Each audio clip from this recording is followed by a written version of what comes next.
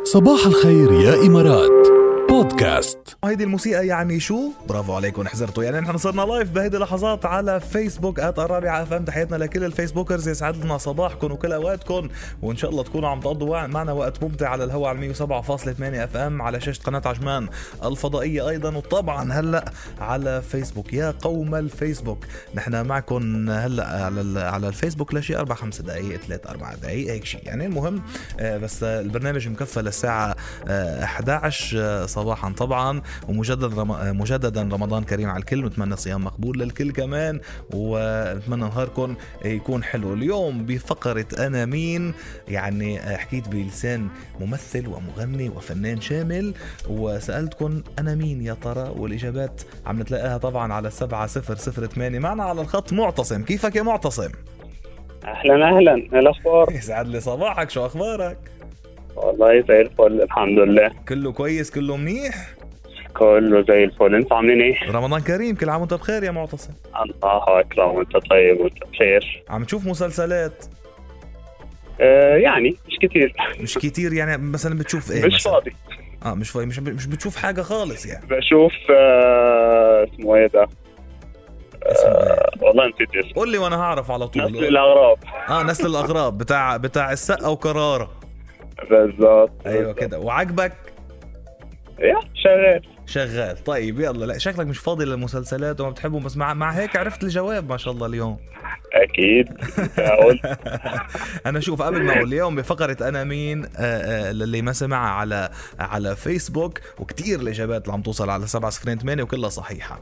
قلت عني بيختلف الحديث وعن موهبتي الفنيه، بغني وبمثل كمان وبلحن اغانيه، ونسوان السنة حطوني بالإقامة الجبرية. والله اللي جه في بالي تامر حسني، بس انت قلت الإقامة الجبرية فبقى زياد برجي.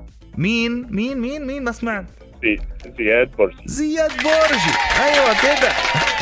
ايوه كده يا وديع، ايوه كده يا معتصم، برافو عليك. اول شيء فكرت تامر حسني ليش؟ هو بيغني وبيمثل وبيلحن، بس بعد مظبوط. كده قلت الإقامة الجبرية اللي هو بتاع زياد برجي. وانت شو عرفك في الإقامة الجبرية وانت ما بتشوفش مسلسلات؟ عمو جوجل.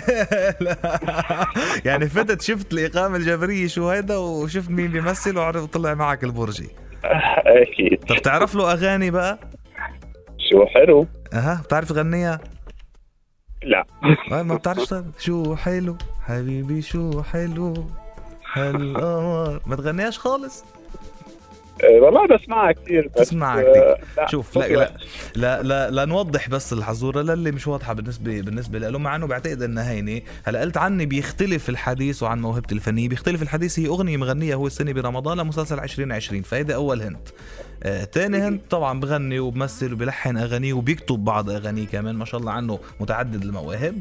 ونسوانه السنة حطوه بالإقامة الجبرية. فعلا زوج تحت الإقامة الجبرية هو مسلسله اللايت كوميدي يلي عم ينعرض بشهر رمضان المبارك. نورتنا يا معتصم، برافو عليك حبيبي. 100 هلا ومرحبا فيك، ونهارك سعيد وكل عام وانت بخير.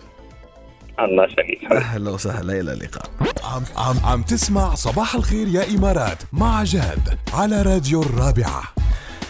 اللي بيفوتكم من صباح الخير يا إمارات على هوا راديو الرابعة مثلا، أو اللي بيفوتكم من برنامج الرابعة والناس، أهم الأشياء اللي ممكن تكون فاتتكم فيكم ترجعوا تسمعوها على بودكاست راديو الرابعة اللي هن صباح الخير يا إمارات والرابعة والناس. ونحن عنا غير هالبرنامجين 4 برامج تانيين كمان على بودكاست، موجودين على أبل بودكاست وعلى أندرويد بودكاست، ب6 برامج مختلفة. مثل ما قلت لكم صباح الخير يا إمارات، الرابعة والناس، وفي عندكم شخصية بدقيقة والف فكرة وفكرة من شوي خبرناكم عنهم.